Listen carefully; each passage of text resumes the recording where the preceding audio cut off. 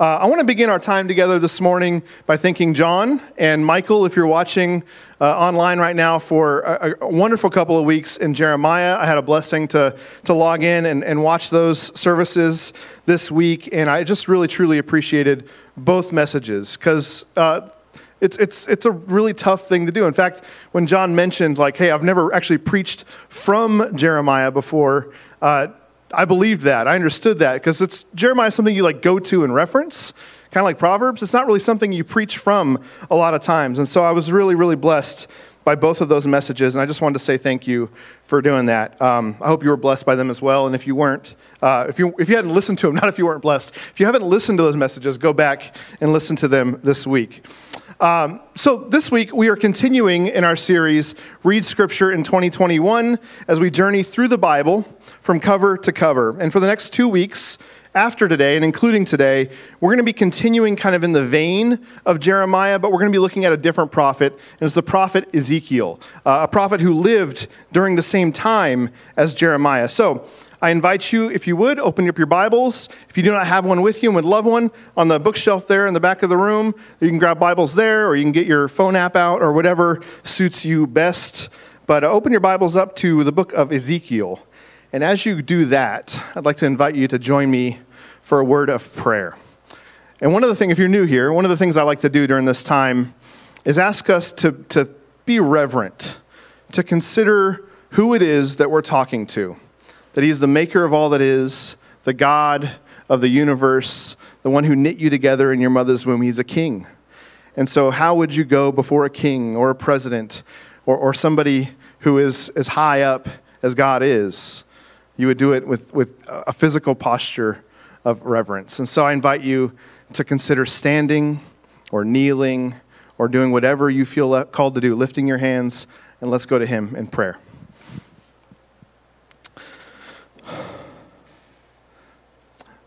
Most righteous and heavenly Father, thank you for the blessing that you've given us today. Just to have the breath of life in our lungs, to wake up one more day, to come and worship you, to lay ourselves aside, to not think about lunch, to not think about laundry, to not think about the task list that we have to accomplish at work, and just to still ourselves and still our hearts and still our minds and give everything we have to you. Would you bless this time together today as we get into the book of Ezekiel with all of its abstract imagery and interesting language? Father, would you do something in our heart? Would you stir us? Would you move us? Would you change us? Would you convict us? And more than that, help us not to be a people who feel convicted but go back to doing things the way we've always done them, but to be convicted and change something. I pray that every one of us here would be courageous enough to change one thing as we walk out of this room today. That's my prayer. Father, would you be with us? Give us ears to hear. Give us eyes to see. And may you be glorified. May your Spirit be in this place. We love you. We praise your holy name. In Jesus' name. His church said, amen. All right. Thank you, guys. I don't know if you've read the book of Ezekiel before. But the book of Ezekiel is an interesting book, to say the least. In fact, I heard more than one person this week, as I was watching and reading other teachers, refer to Ezekiel as a weird book. Weird isn't exactly the most reverent word in the world. It's not a word that I would use, but it certainly stands alone in some respects. It's an interesting book. It's an abstract book. We spent a lot of time this year telling the story of God's people, right? As you go through the Bible from cover to cover, that's what you're confronted with. It's a story of God's people, how he created them, how he made all these covenants and these promises to them, and how he rescued them and provided for them and led them and blessed them, all of these things. And every step of the way, despite all of their failings, and there were many, despite all of their falling short, despite the chasm and the separation that existed between him and them because of their sin, what did God do? He came closer and closer and closer. First, he started at the top of Mount Sinai where all the people were at the bottom. But before long, he came down the mountain and he was in the tent of meeting with Moses outside of the camp where all of his people were camping. And then he moved even into camp in the tabernacle and was camped there among the people, right in the center of all the people. He moved closer and closer and closer. And there he stayed. There he stayed, guiding them and leading them until he established a land and a kingdom for the people. And when all of that was finally said and done, when the people were taken care of and all these promises that God had made were fulfilled, King Solomon came in and kind of completed the vision of his dad David, and he built this permanent dwelling place, a temple for the Lord, a magnificent structure where the glory and the presence of God could dwell with the people in the heart of the holy city of Jerusalem, a place where God would be their God and they would be his people forever.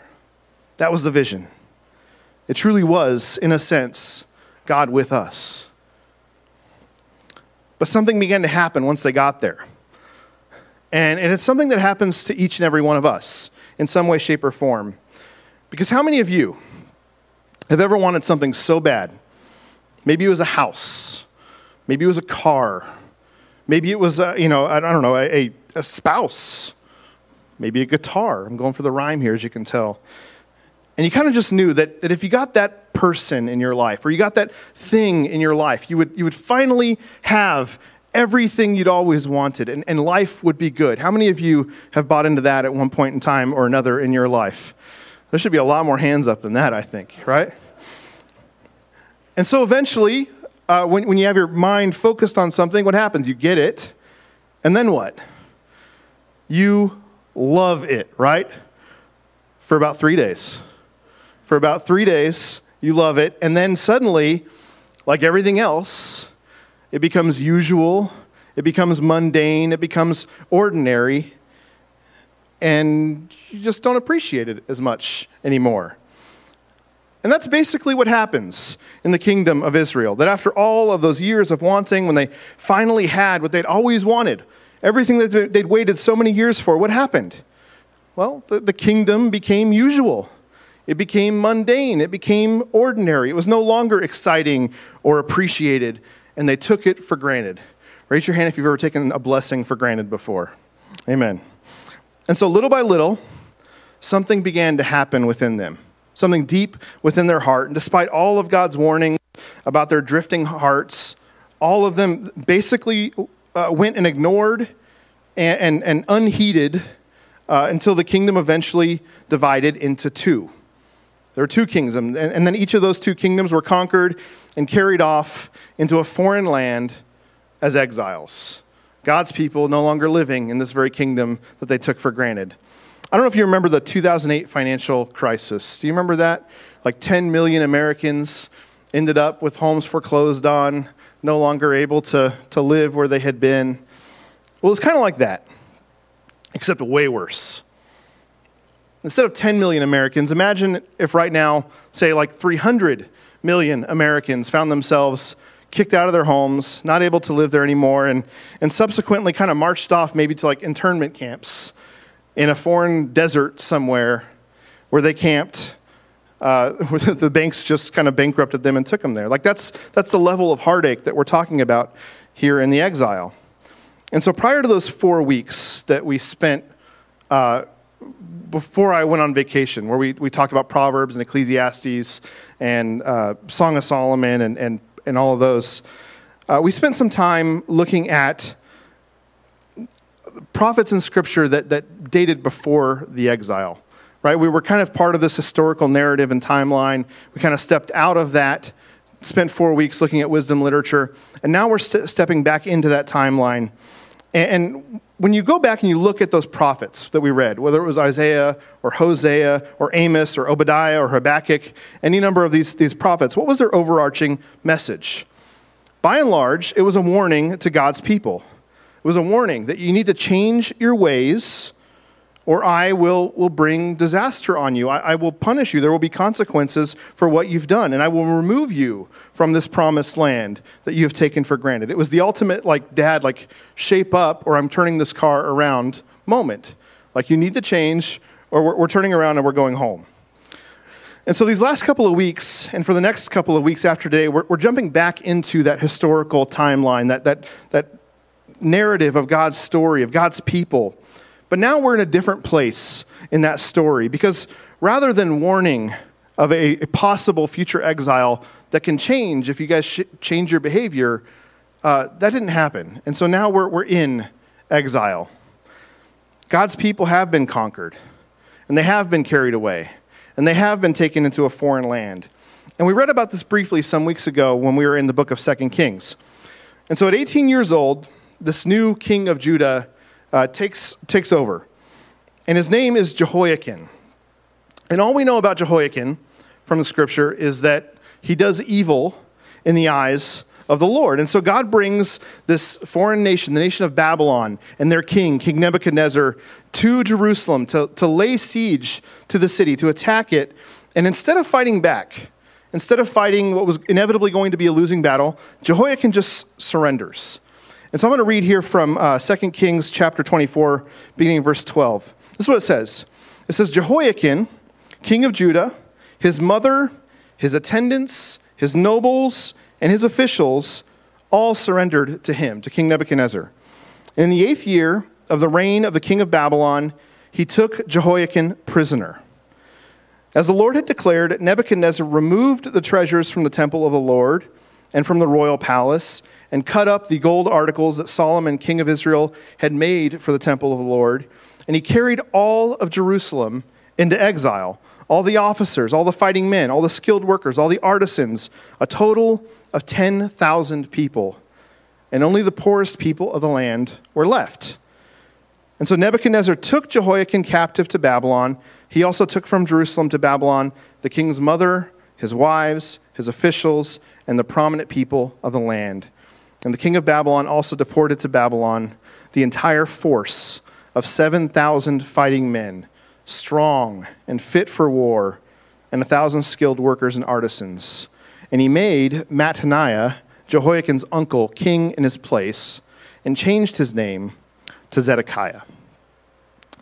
So, reflecting on what we just read, there are 3 things that I want you to see or notice about that text that we just read. Number 1, Jehoiakim and the people of Jerusalem are not killed, like you would often think of happening when another territory comes in and conquers. They're not killed, they're just carried off to Babylon. 2, not everybody is carried off. It's the most prominent people, the most important people, the people of power, the people of influence who are taken out of Jerusalem and taken off to Babylon. And 3rd, Nebuchadnezzar doesn't just immediately go and declare himself king now, like he's conquered this territory. He actually appoints another Israelite king, King Zedekiah, to rule over the territory. And all 3 of these are important in regards to Jeremiah and Ezekiel, but especially Ezekiel, because that's the historical context in with which Ezekiel begins today. Because Ezekiel is a priest. In fact, he's probably the son of a priest as well, which means that when Nebuchadnezzar carries off all these significant people to Babylon, and he leaves some behind, Ezekiel's part of that notable crowd, that prominent crowd that gets marched off to Babylon while all the poor and insignificant people get left behind. And so the text of Ezekiel begins like this. This is Ezekiel chapter 1, verse 1. Ezekiel writes, "In my 30th year, in the 4th month, on the 5th day, while I was among the exiles by the Kibar River, the heavens were opened, and I saw visions of God. On the 5th of the month, it was the 5th year of the exile of King Jehoiakim, the word of the Lord came to Ezekiel the priest, the son of Buzi, by the Kibar River in the land of the Babylonians, and there the hand of the Lord was on him." So, this is 5 years. 5 years into their exile, 5 years since all these leaders left Jerusalem. Ezekiel's 30 years old, which is an important age. You may remember that Jesus begins his ministry at 30 years old. This is tradition for like when manhood begins in Hebrew culture, right? And so he gets this vision given to him at 30 years old, 5 years in. And for a point of reference, if you don't know where Babylon is today's modern day Iraq. I don't know if you knew that or not, but it's in Iraq. In fact, in 2003, you guys remember the shock and awe campaign where we attacked Saddam Hussein in Iraq? one of the casualties from that campaign actually was the ruins of the city of Babylon. We lost a lot of archaeological stuff to study because Babylon was in the middle of actually getting renovated and restored to some degree by Saddam Hussein and the Iraqi government because, as I understand it, Hussein kind of envisioned himself as something of an heir apparent to King Nebuchadnezzar. So, I digress. Picture Ezekiel sitting on a river in Iraq, and he starts to see some really, really strange things. If you've read Ezekiel, you know what I'm talking about.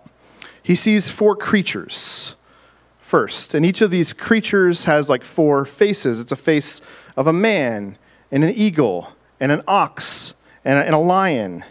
And these creatures have wings, and they're standing next to these 4 sparkly wheels, except they aren't just wheels, they're like wheels that intersect wheels. And above each of those wheels is this expanse that he describes as being kind of like ice. And above the ice expanse is this throne made out of sapphire.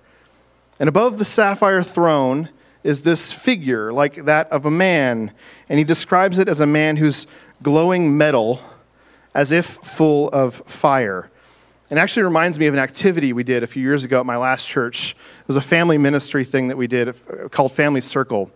And one Wednesday night I went and I described to a bunch of young kids all of the depictions throughout Scripture about what God kind of looked like whenever he appeared in visions and things like that to kids. And then I gave kids 15 minutes to go and paint a picture that kind of depicted whatever they saw as I read these things to the kids. And so actually, I don't know if you put the slide up right now. This is on the wall in my office. This was my daughter Peyton's portrait that night of what she saw as I went and read all these different passages to her. And it occurred to me this week that what she painted that day, which we thought was pretty cool and poignant, was this scene in Ezekiel, this kind of glowing man like fire. But I digress. Ezekiel is seeing some things, some strange things. Would we all agree? This is not the ordinary kind of thing that we all envision from time to time. But it's all for good reason. Because God is calling on Ezekiel to speak some really, really difficult truths to the Israelites. But who he is being sent to talk to can get really, really confusing as you read the text because there's a duality of where the people of Israel are. Are they in Jerusalem, where they've come from, or are they in Babylon, where Ezekiel is living now, or both? Who exactly is he talking to when he begins to correct their behavior? That's the question. And it's a little hard to discern, but for the sake of time, I can't really dig into that question a whole lot. But it seems clear to me that Ezekiel's calling by God is twofold. There's kind of 2 things happening here. One, Ezekiel is called to proclaim judgment on Israel. The people who are there, are on Jerusalem, the people who are there right now. The wickedness, the evil that is being done there in Jerusalem right now. But he's proclaiming that judgment not in Jerusalem where all the people are, but here in Babylon where all the leaders and prominent people are camped among the river. And so the leaders have already been exiled. They've already sort of received their punishment. But now Ezekiel is sent to tell them that more punishment is coming because there is still all this sin, all this wickedness that's happening back in Jerusalem. And God has kind of had enough of it all. He's ready to end it all. And so the exile is not this one singular event where everybody in one moment is marched off to Babylon. It actually happens in waves.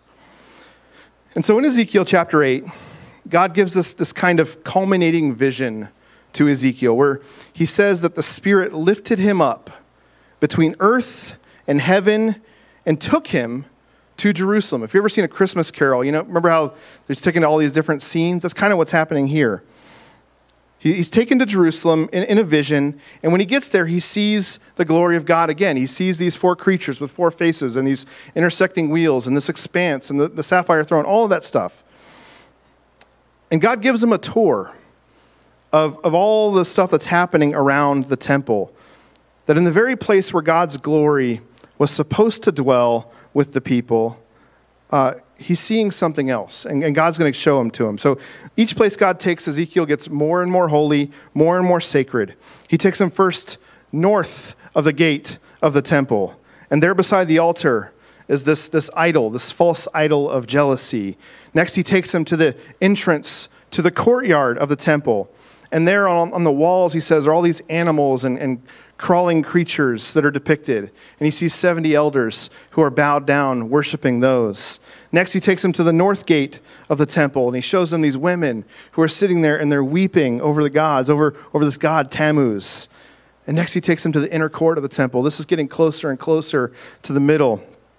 And he shows them 25 men with their backs to the temple, facing the sun, bowed down and worshiping the sun. And God stops, and he asks Ezekiel a really, really important question, a powerful question. He says, Ezekiel, is it a trivial matter for the people of Judah to do the detestable things they are doing here? Is it a trivial matter? In other words, is this just no big deal to people? This is just no big deal. People just do this like it's nothing. It's just trivial. Because in God's eyes, here's what he sees. And maybe you can appreciate this more if you're married or you've been married. Because it's one thing to be like unfaithful in a marriage, right? That's devastating. That's horrible. It brings a lot of pain and suffering. But how much more so when that infidelity or that cheating takes place in your own home, in your own bed? Like that's the level of stuff that God is seeing right now. They're cheating on God everywhere, and they're cheating on him in his home, in his bed, in the temple. And so the more sacred the space, the worse it seems to get. And so in Ezekiel chapter 10, God does what many of us do. Ezekiel watches him get up and move out. He sees that vision of all those creatures and the wheels and the throne and all that stuff, and it leaves the temple of the Lord. God's glory moves out. And as this vision of Ezekiel comes to a close in chapter 11, God does two things. Number one, he tells them their crime, what they've been doing wrong.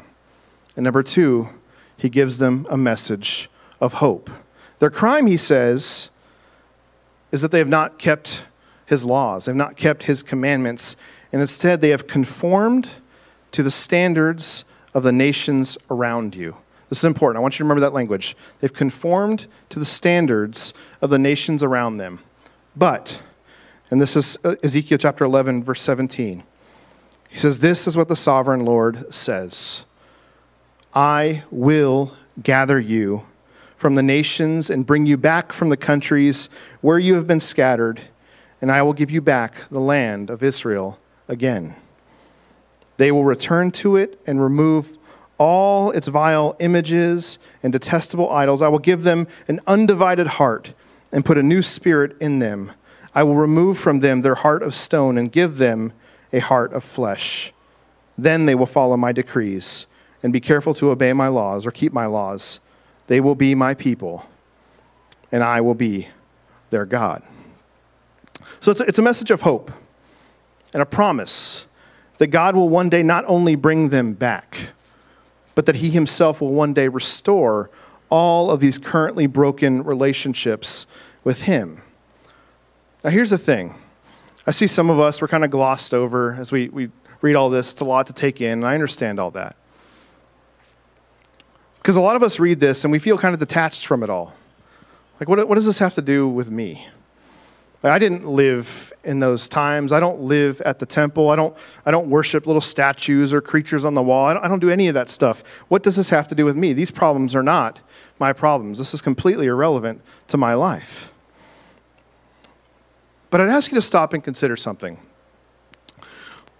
Because at their heart, why was idol worship so appealing to people back in biblical days? Why did people all throughout Scripture fall victim to this stuff? It started at the base of Mount Sinai with a golden calf, and it's continued on all of this time throughout Scripture. Why was that so appealing to people? There's a commentary on Exodus where the commentator Doug Stewart expands on this a little bit, and he actually outlines 9 different reasons for why idolatry was so appealing to the people. He said, number 1, it was guaranteed. It was selfish. It was easy. It was convenient. It was normal. It was logical. It was pleasing to the senses. It was indulgent. He says it was sensual. And for the sake of time, I'm not going to break down each of these and go into detail about what he's getting at. But I want you to just look at this list. And I want you to think about this list in regard or in context to your own life.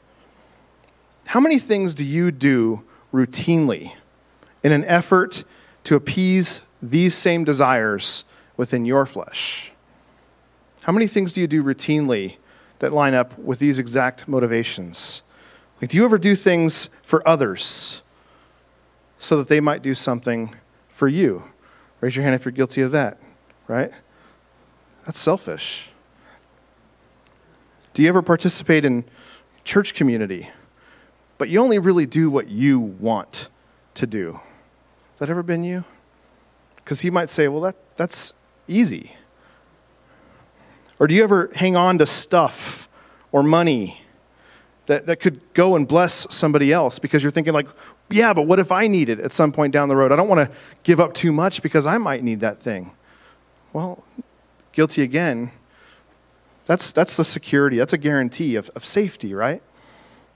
Or do you ever find yourself looking at pornography or lusting in your heart, right?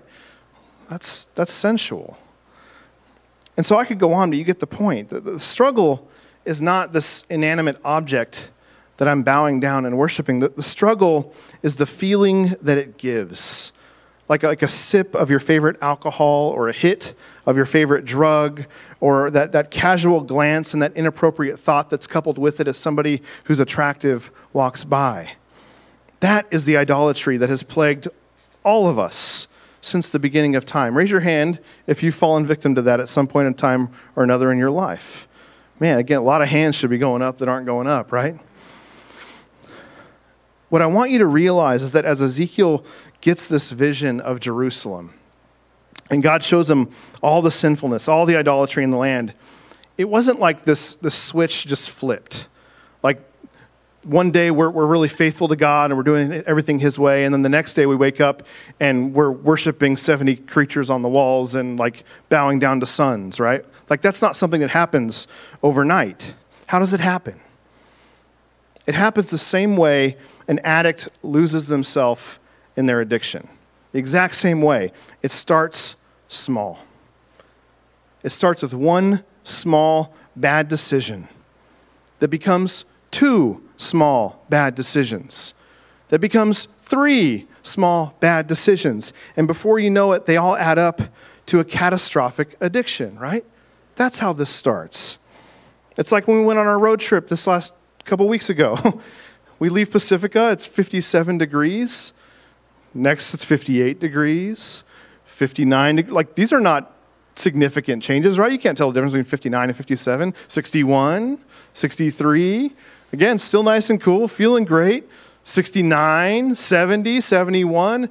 Before you know it, 95, 100, 105, 110, 115, and before you know it, we're at 118. 1 degree at a time. That's all it takes, 1 degree at a time, and it adds up from 58 degrees to 118 degrees. And there's a world of difference between those two numbers. While I was on vacation, you guys probably heard this event. I think John referenced it in his sermon last week. You guys see the news about this building that collapses in near Miami? I don't know what happened. A lot of people don't know what happened. There's a lot of engineers and investigators who are going to be looking into this for years and months to come. And at some point, there will probably be some big editorial in the New York Times or on PBS Frontline or something that will say, boom, here's what we've uncovered. Here's what happened. Here's all the mistakes that were made. And when that report finally comes out and the details begin to leak, I can almost guarantee one thing will always be true, that there were tons of little trivial things that crept up along the way. Tons of little red flags, tons of little no big deals that came up, that were disregarded, where the can was kicked down the road, and before you know it, this happens, right? A little leak here, no big deal. A little crack there, well, that's normal. Cracks happen. A little mistake here, that's inconsequential. No big deal. A missed inspection there, yeah, that's normal. That happens. And before you know it, all these little no big deals add up to something catastrophic. Church, I think that's the point. of the book, or the beginning of the book of Ezekiel. He says, "You have not followed my decrees or kept my laws, but have conformed to the standards of the nations all around you." In other words, one by one by one, you compromised. You compromised a little here, a little there, and along the way, you listen to people who said, "Hey, no big deal, inconsequential, it happens, that's normal, everyone does it." But you look at a marriage doesn't usually dissolve in an instant, does it? It dissolves through hundreds of no big deals that go unchecked, and they add up. Addiction doesn't happen in an instant. It happens through hundreds of no big deals that add up. A building doesn't collapse in an instant. It happens through hundreds of no big deals that add up. That's why a rope breaks.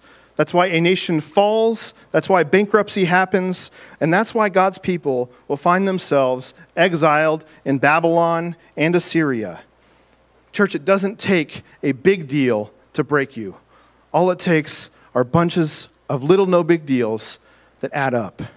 And so if there's one thing I want you to remember about today, and I love, John, I loved what you had to say this morning for communion because it lined up. In fact, you used the word unchecked.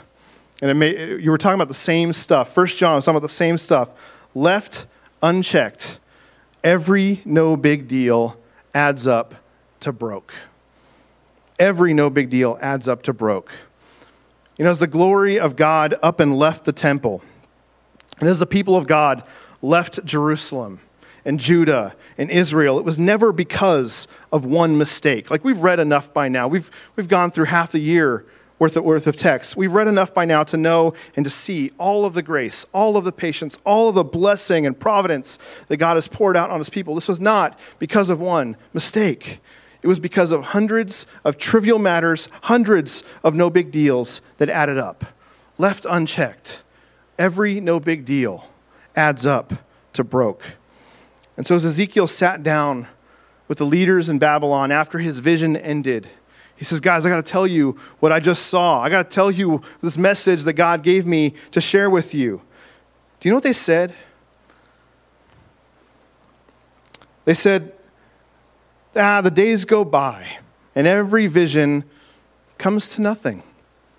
That's what they said. They said, the vision he sees, that's for many, many years from now. He prophesies about the distant future. He's not prophesying about anything right now. Ezekiel tells them what's coming. The total destruction of the temple and Jerusalem and all of that stuff. And what do? They scoff. They scoff. They say, "Yeah, right, Ezekiel. All this stuff comes to nothing." But the reality is nobody believes a building will collapse until when? Until it collapses, right? And nobody believes their life is going to fall apart until what happens? It falls apart. And nobody believes they're going to lose their faith, their walk with God until what happens? Until they lose their faith, they lose their walk with God. The people in Jerusalem never stop believing in God. I want to make sure that we're clear on that. They never stopped believing in Yahweh. They never stopped worshiping Yahweh. What did they do instead? They chose to enjoy him as part of a buffet. It was God and everything else. We could call that a diversified portfolio of faith, right? Of worship. Just a little bit of him and a little bit of the Son and everything else. For them, this was no big deal. But for God, this was not no big deal. This was not a trivial matter. This was an adulterous relationship. This was marital infidelity in my house, in my room. And so the book of Ezekiel, the prophet Ezekiel, compels us as Christians to be introspective, to look within each of our hearts and to ask ourselves, what are the no big deals that I've allowed into my life? Ask yourself that question. What are the no big deals that I've allowed into my life? Are they the things that you drink? Are they your phone? Are they what you look at on your phone? Are they the extra hours that you spend at work? Is it the music that you let yourself listen to that you probably ought not? Is it the movies and TV shows that you allow yourself to watch that you probably ought not? Are they the ways that you hold on to money and stuff just a little too tightly? Are they the hobbies that you blow a little too much money on? Are they your savings account and your portfolio? Are they the little white lies that you allow yourself to tell because, it's a white lie. What harm could it do? Are they the abundance of food that you eat? We call that gluttony. Are they the slumber that you enjoy in lieu of time spent with God? Are they the promise that tomorrow I'll read my Bible. Tomorrow I'll pray. Next week I'll go to church. Next year I'll get involved. Next year I'll serve. Next year I'll pour myself out. Just not now, not this moment, not today. All of these things by themselves seem like little no big deals. But what do we say? Left unchecked, every no big deal adds up to broke. And so the truth is, church, that many of us have bought into a lie. And it's a lie that says that what I believe intellectually is what matters more than what I do, right? I know there's a God. I believe there's a God. What I believe intellectually matters more than what I do. Because, grace. Whatever I do doesn't really matter because there's like this safety net called grace and like God's going to catch me when I fall. But what did Dietrich Bonhoeffer say about that kind of grace? Do you remember? Anybody remember that name, Dietrich Bonhoeffer? Say it again for me, John. He says that's cheap grace. It's grace. There's grace there. But it's a cheap form of grace.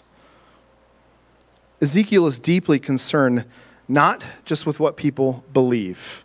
Oh, there's a God. Great. He's concerned with what they do. Or put another way, Ezekiel requires that we acknowledge that what we do, what we actually do is a real reflection of what we truly believe, not just what we say that we believe. And so many Christians, so many of us are good at proclaiming Jesus with our lips, right? Jesus says this in Matthew chapter 15. He's actually quoting the prophet Isaiah. He says, these people honor me with their lips, but what? Where are their hearts? He says their hearts are far, far from me. They worship me in vain.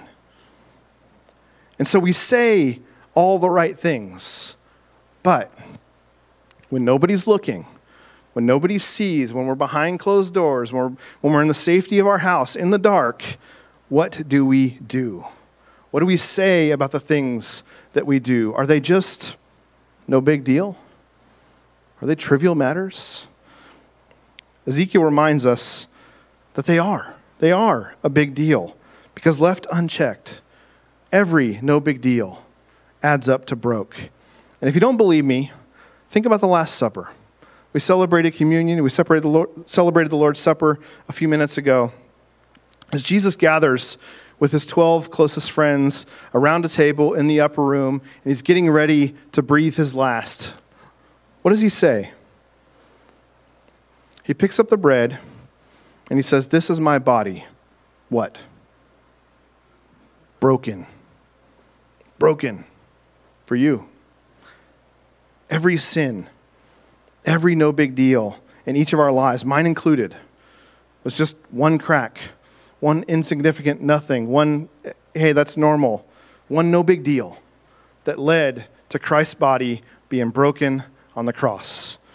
And every one of those things left unchecked in our lives, the sin that we don't deal with is doing violence to our heart and our soul for Jesus in this life.